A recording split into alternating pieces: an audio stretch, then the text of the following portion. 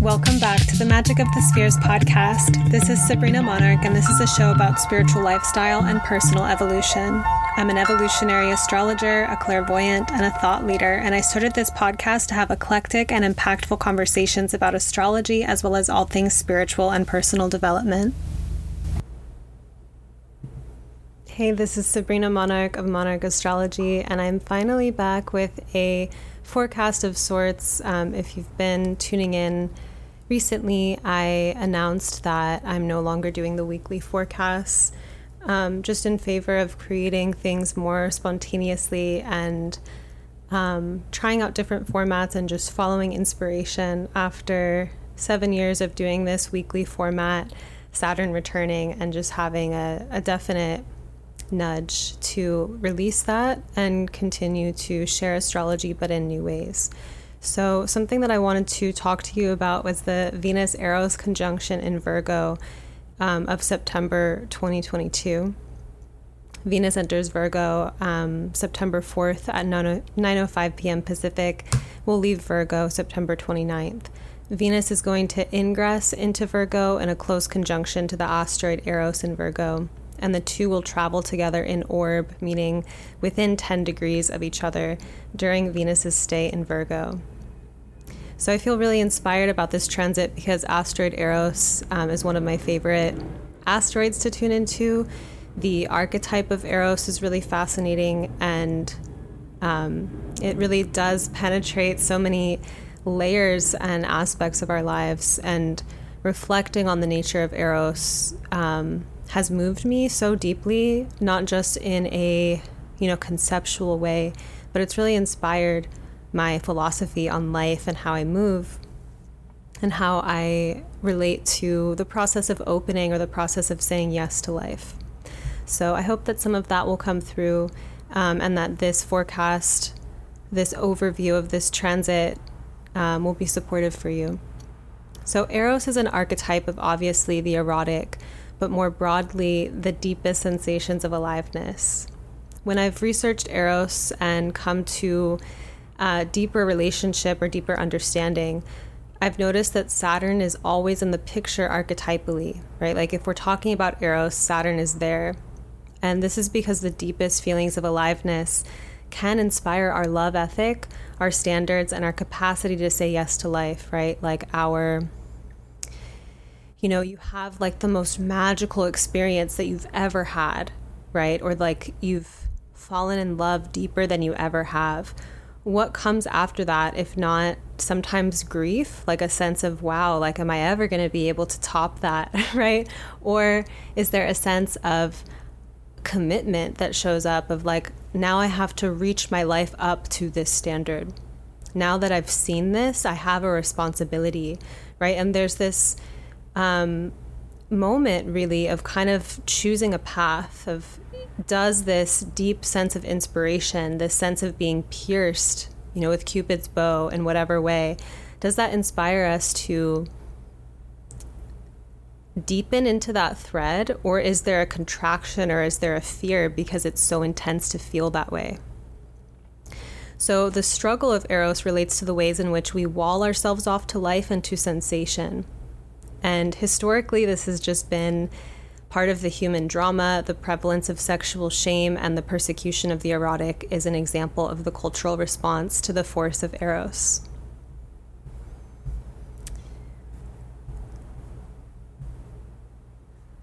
So let's consider Venus in Virgo and come back to the Venus-Eros conjunction that will be an influence this month, September. Venus in craft, precision-oriented, and methodical Virgo conjures up images of interior designers, herbalists, house witchery, art that is by its nature mercurial, right? Like art that is really detail-oriented, craft-oriented. There's a thoughtfulness and we'll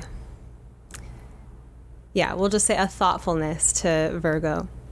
And then at an inner psychological level, Venus in Virgo puts us in contact with the parts of our relational nature. So when I'm speaking of relationship, it's always our relationship to self, to other, to life, to plants, to spirits, to ideas, like seeing that we're never separate from anything. In some sense, there's a relationship. And so we can have a relationship with femininity or masculinity, right? And the nature of that relationship influences how we experience those archetypal threads, right? Our relationship to Venus, our relationship to Virgo. But I'm getting far out on a tangent there. But I just want to remind us of that when we're speaking of relationship, it really is so much broader. And it's about I like to think of, say, like two beings or ourselves and maybe an idea, whatever it is we're relating to, and see those 2 points in space. And what does the channel look like in between? Is it clear and flowing? Is it an infinity symbol? Is it murky? Is it swampy? Like, what is the nature of the relationship there? Right? And if you want to have a really cool experience, you can decide when you first wake up in the morning what kind of relationship you want to have with your day, right? And that's going to alter the course of the day. And there's something deeply creative about relationship in that way. So with Venus in Virgo, coming back from digressing, Venus in Virgo can put us into contact with the parts of our relational nature that can see the possibility of improvement, and then inversely, all that is wrong, imperfect, not good enough. Stressful, okay? And then naturally this month may put us in contact with these types of Venusian crises around self-esteem or dissatisfaction within relationship, right? And that can be really obvious of how we're thinking about relationship might be more subtle than that, where there is a kind of issue or something out of alignment, and it seems like it's the thing objectively, but it may be our relationship to the thing. To an extent, being aware of what could be better inspires progress, especially if we think about the Virgo, Taurus, Capricorn, like the Earth trine, right? Like we have the side of Virgo that understands that things could be better. We have the rootedness and self-esteem of Taurus, ideally, and then we have the capacity to take responsibility with Capricorn. So when we notice that something could be better, it doesn't have to be a shame spiral. It doesn't have to be a story about something being bad, and we can take action. And on the other hand, too, not every time when we realize that we could be better, it's not always like sweet rainbow energy. Right? Like it can be a sense of like a grittiness internally of my best, I'm doing my best and my best isn't good enough. Right? And not in a self-reprimanding way, but just like a sober, like I've got to figure this out. And there's even a sense of self-esteem within that, to sit inside of that moment of not feeling quite it yet, or feeling like something is off. And being able to receive that without dramatizing it any extra. It's like, okay, it's time to get to work. Not in a self-punishing, not in a self-abusive way, but in a deeply, profoundly self-respectful way of, I see that something can be better, and I'm willing to take the step to get there, as kindly or as whatever as possible. So on the other hand, this quality of being aware of what could be better and the way that this inspires progress, it's also worth noting that the consciousness of not enough is infinite. Virgo is a very infinite sign in that way. We think of it as like practical material reality.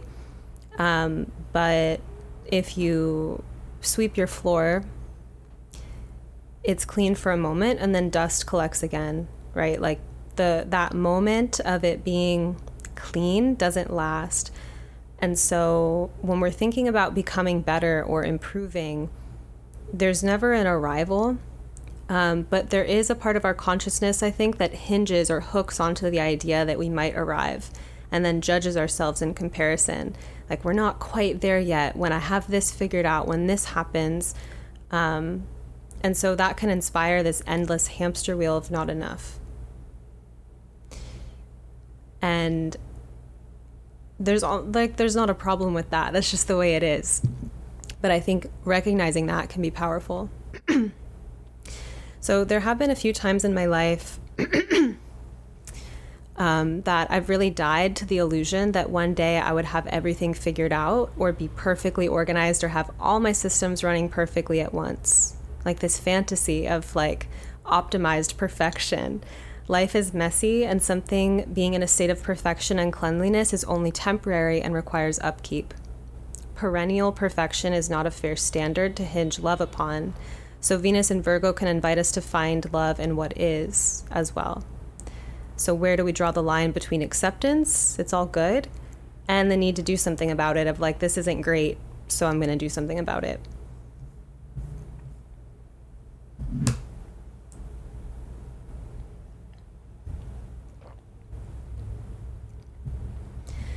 Then Venus and Eros together in Virgo, some possibilities.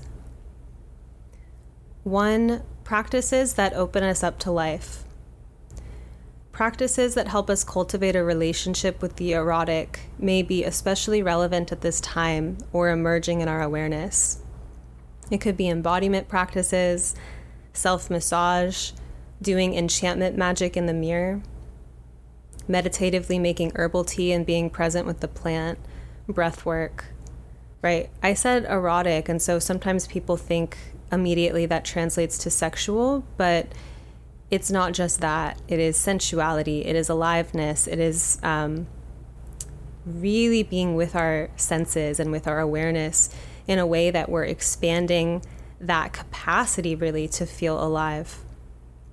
And so there's endless possibilities in terms of practices and the way that we can work with practices or habits to breathe life in deeper, right? And we can even look at these as ritualistic games that we play to practice opening to life. And opening to life is not always about pure rapture and bliss or even just feeling good. Opening to life brings a variety of sensations up. Intimacy with ourselves can relate to the way that we develop range and capacity to be with ourselves with whatever is coming up. Maybe we have an idea, for example, that self-massage should feel good, but in actuality, in a given moment, our skin feels tender to the touch in an uncomfortable way, and we feel the way that we're disconnected, and it feels crunchy. And what does it look like to say yes to that, right? And to just be with that. So the word kindly comes to mind, but there's a sense of, you know, when you meet a part of yourself that the impulse is to split off and be like, I reject, you know, and to kind of self-abandon, versus to be with something that doesn't feel ideal or isn't really our preference, and to just really be with it. So I love, and I feel like I die inside a bit in the best way when people that I'm in connection with love me as I am in moments that I'm having difficulty accepting myself, right? And so the external environment, my external relational life, shows me a layer of love that I'm not in that moment embodying myself. And there's this, sometimes the maxim or whatever goes around that like people can only love you as much as you love yourself. And there is like wisdom in that, but it's not the only thing that's true, right? Like to be, you know, some people have a quality of the way that they love that is kind of transpersonal, like they're inspiring, or they bring, you know, they open up other people. We are responsible for our own kind of relationship to ourselves and our own capacity to open to life. And at the same time, sometimes we do meet people or have experiences where someone embodies a, you know, is anchored in a kind of love that we haven't anchored in ourselves, and that can change us. And so if someone is treating me more kindly or more lovingly than I'm treating myself in a moment, the alchemy of that is like a part of me kind of softening or unraveling in that. Not all the time, but, you know, often enough, right? Because the other way I guess it could go is like if someone treats us in a way that is much more dignified or kind or loving than we treat ourselves, and to just be like, ew, or like not open to it, or kind of like cast off that moment because we don't recognize ourselves as deserving or worthy and whatnot. So yeah, I'll leave that tangent there. But the relationship we have with self and the relationship we have with others is truly not as separate as it appears. And loving where we are at can be radical medicine to give to ourselves, and in the doses we can accept increasingly. I think that's what actually is so tantric or erotic about this like edging into self-acceptance, is like being with a little bit more of, can I love myself here in this place that I feel cracked or broken or not okay or something's wrong, right? And the way that it just gives me this like frenetic image of splitting off, and to just kind of like cohere, be with in doses, feels really transformative when I feel into it. And then acceptance also makes way for change, should we like to improve ultimately. It's like a interesting paradox of Virgo, because there can be this type of consciousness that thinks that the way to get better, the way to be better, is to be self-punishing the entire way there. And, you know, like to be like a harsh driver of our own improvement. Whereas finding those pockets of like actual acceptance is going to kind of click in an energetic availability and openness for the change that we're seeking anyway.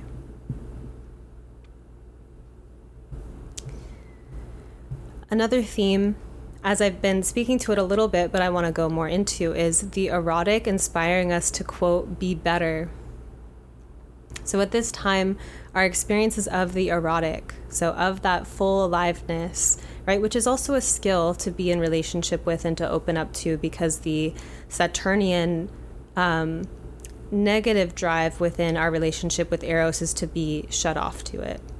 And so the habit, the practice of opening is a choice, can be, and it's something around capacity, right? Like at any moment, you can kind of tune into the way that the top layer of your skin feels, and like the way that the air feels on your skin, and to kind of heighten and expand that sensation when you weren't paying attention to it before. So opening to aliveness has that energy where it's like, is there the wall blocking it, or is there a structure supporting its existence? So our experiences of the erotic, of these deep feelings, can inspire a sense this month of us wanting to be better. And I think, you know, be better just comes to mind, and it's kind of funny because it, like, be better, you know? But this can range from feeling painful, like being in the pain body of not being good enough, to being a profound feeling of inspiration, to love or be penetrated by life so deeply that we feel parts of ourselves dying and new parts of ourselves being born. And so it's an inspired, like, I want to be better. Like I see something and I'm moved. As I've been speaking to, it's really not easy, effective, kind, etc. to beat oneself into shape and transformation. You know, it need not be so self-abusive. It can still be stern. It can even be Capricornian of like, I'm cutting the bullshit and I'm taking care of this thing. I'm not avoiding it anymore. But it doesn't have to be like calling ourselves names or going in some kind of cruel way. If we're in the pattern of self-punishment, practices that help us relax into self-acceptance become more important. One thing that I enjoy in embodiment practices and self-development practices are getting into spaces where I dramatize and exaggerate where I'm currently at so that I can say yes to it all the way, and then let that layer fall off. So I do this, you know, this is like my hermit life and why I like to, you know, have my own space. Kind of like having these dramatic theatrical expressions of my anger, my moodiness, my, whatever I'm feeling, and to actually like turn the knob and the dial up and to embody it with my voice, with sounds, with movement, which is a way of saying yes to it. And it actually lets it move. So this has been more effective for me than suppressing behaviors or emotions that I judge, which I definitely used to do way more and think that that was like going to work out. Whereas this other kind of like burning the layers off has been a lot more fun and enlivening and effective. So the more I get to know Venus, it feels like she likes expression and to be expressed. I think she likes to be messy too. I think the kind of Venusian contraction of like wanting to be so perfect and so beautiful and like have nothing wrong is kind of like a culturally conditioned and kind of like almost like traumatized version of this archetype. It's this sense of like, well, if I just am more perfect, if I'm just more beautiful, if I just get it together, then I will be loved, right? And this like willingness to kind of like hold off and like wait to be loved and like have some kind of impossible goal of like, well, when I do this, then I can be loved. And so on the other hand, it's like, what about being messy, what about people seeing you when you're not your best, right? What about, people seeing you when you're not your best, you being with you when you're not your best. And the sense of that's a place where we are like, well, there's something wrong, especially I'm tapping into this because it's Venus in Virgo. We're talking about that kind of critical, analytical side of Virgo in relationship to Venusian things, and hopefully expanding our perception of it here as a kind of way of being with this transit.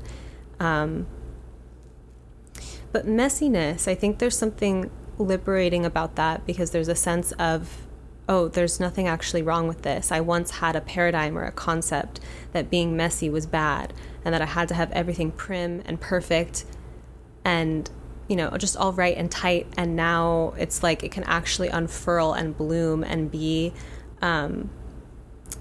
animal, be wild, even in Virgo, right? Like natural Virgo is not the same as our conditioned concept of Virgo. So this messiness that I'm speaking of can be as weird as rolling around on the floor, making guttural noises, as delicate as dancing out a nuanced feeling of tenderness with just our fingertips or fingers. Creating some space in our alone time to be weird and expressive in a way that is edgy or unfamiliar to us is really like an internal version of overcoming shyness and getting comfortable talking to people at a gathering, right? Like I'm going to go talk to these people. I'm going to practice being witty. I'm going to go like put myself out there. And what's it like to kind of find the places in even our alone time where a way that we're being with ourselves is like, oh, like I'm shy with myself. Like that's kind of scintillating and erotic. Alone, it's getting comfortable with our own being, our own animal. In a space of integration, this kind of enlivened self-intimacy does impact how confident, comfortable, and creative we feel in our connections.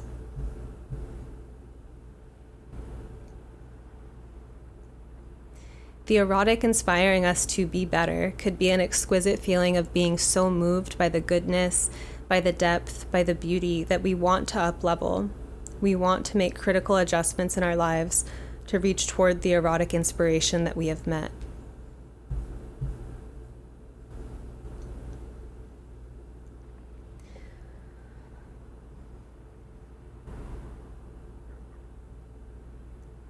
A spiritual and ritualistic suggestion.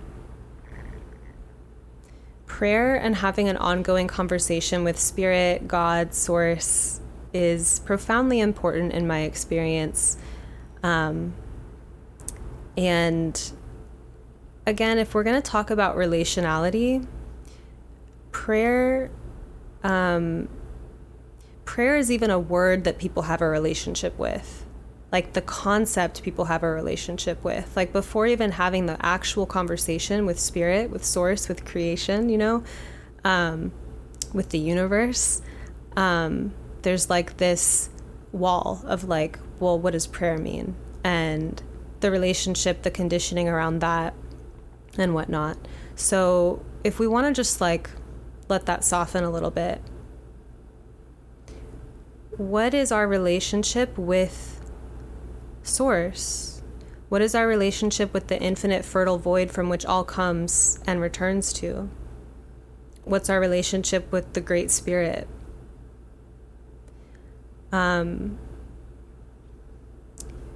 And that relationship, one of the ways that I've noticed, if we talk about human relationships and we're like, it's all about communication. Communication makes good relationships. Well, then what is prayer? But that type of communication that deepens our connection to source. So first we do need to kind of like get over the kind of hang-ups around, why we don't feel like talking to the universe. And, then have at it, essentially. And so the Virgo Pisces axis is about braiding spirit and matter, heaven and earth, and the various dualities along these lines, which are really so interpenetrating more than they are separate. So in terms of this like conversation or this communication, when I'm navigating my 3D material life, my own personal dramas, prayer is a moment of kind of like reaching out to the beyond and being like, what's going on here? Like, can you guide me? Can you help me have the courage to meet this moment? Right? Like it feels true in my being to go toward this conflict or toward this opportunity, and I'm going to do it, but please give me the courage, right? Or like, I don't know where to go, or I'm so tired of feeling this way. I'm exhausted. I'm sad. I'm full of grief. Like, please help me carry this, right? Like, whatever it is, like there's so many different ways of, again, like communicating. Sometimes feelings are so large to carry, and it's just as meaningful to build the capacity in the self and the body to be with life as it is meaningful to ask for divine support. So at a layer of crisis or in moments of, intense, challenging feelings, I'll pray to the angels or stars or particular deities or whoever I feel called to help me transmute. I love praying to the angels. Or I'll say I'm opening to a new frame of time and ritualistically step into a new moment. And this is not to spiritually bypass my problems, but to acknowledge I'm not alone in dealing with them. It's interesting, there's often a moment for people where, we kind of operate in the reality without reaching out to this big conversation with the beyond. We are looking for answers in our own inner reflection, in what other humans say, what authority figures say, what we've learned, right? And then the moment that we like ask the universe, like, please, reveal something of yourself to me or give me a sign, and the universe comes through, it's so electrifying. Like there's a sense of like, wait, is reality what I think it is? It's like it changes the game, especially that first time. That's when people have spiritual emergences or sometimes even spiritual emergencies. And I mean, that's another can of worms, I suppose. But I'm thinking about just, how big it really is to communicate with the universe, and the way that I think it becomes so much more refined with time and practice, where it's like we really learn how to integrate spiritual messages It's not like, we haven't been tuning into that frequency for like 10 years and then we suddenly do, and then it floods us and it's overwhelming. And I think Virgo Pisces really does have to do with that sense of like upkeep versus overwhelm. And so there is a way, like when it comes to having this relationship with our spirituality, that there can be these times of going in and out of that connection to it. And Virgo might be the way that we, keep showing up to the relationship, even when it's mundane, not just when shit's really bad and we really need answers, or, those moments of drama, but in like a really mundane, daily kind of way. So add a layer of fun, because this can be fun. It can be play too. I like coming up with these kind of playful enchantments, like saying I have beautiful and inspiring dreams when I braid my hair at night before bed, or my eyes perceive beauty when I put on my eyeliner. And I just do this for fun. Honestly, I think if I did that at some point earlier in my life, it may have become a neurotic pattern of like, oh, I didn't say a prayer when I, did whatever. And I don't think it's that, it doesn't need to be that way. But now I do just find it fun when I remember to add an intention to something physical or mundane, and to kind of play with what can happen and what can open up. I feel it open up a new layer of creativity and also emphasize the correspondence between intention and ether and then the material reality. So for you, I know I just like spanned this range of like deep, intense, like, talk to the universe, and also like, say little enchantments when you do your hair. Whatever it is that you're doing, and whatever layer, would be meaningful to you, come up with your own practices to work with aliveness this month. And the medicine of Virgo too, you only need a little bit, and it's also one step at a time. Gradual, right? Like opening, and then opening, and then opening, and then taking a rest or a break too. I think Virgo really has that wisdom of like a little bit goes a long way. So before I will, leave us, I want to announce that I have a special event coming up September 9th, 2022, if you're catching this in time. It is a workshop I'm putting on with a really dear friend, Daniela Gill, called Accessing Vitalizing Perspective, Mars Retrograde in the Akashic Records. So Daniela and I are hosting this event that will help you access the Akashic Records as a new or deepened spiritual tool to engage the upcoming Mars retrograde. I'm leaving the link to sign up for this workshop in the show notes. So Mars and Gemini will aspect Neptune during this retrograde, so having a spiritual tool or practice like accessing the Akashic Records seemed really relevant. The Mars and Gemini higher modus operandi is to understand we have options. The Mars-Neptune higher MO is to choose an inspired path, an inspired choose your own adventure at any multivalent crossroad. Right? I mean, for those of us that really think about our patterns and, our stories and, I act this way or I react this way because I have this trauma, like there's those moments where those triggers come up and we get to decide if we're going to go on the ride or interact with the story differently. So I think like Mars and Gemini square Neptune, it's like so many options, right? And then what is the inspired one? Or what is an inspired option? And I've been tuning into the Akashic Records every day since Daniela's retreat in Crete. And I'm really excited to be collaborating with her and sharing this amazing practice with you. I just love the Akashic Records so much, and it's fairly new to me to have an Akashic Records practice, so I wanted to bring Daniela in to share with you all what has been so meaningful to me. And when I was looking at the astrology, I was like, this would be a good time to share this.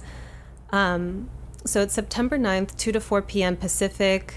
Recordings will be available to those who register but can't attend live, and it will include an astrological transmission from me, deepening into the Mars and Gemini archetype, Mars and Gemini square Neptune. and an Akashic teaching and support opening our own records via Daniela. So the link for that is in the notes.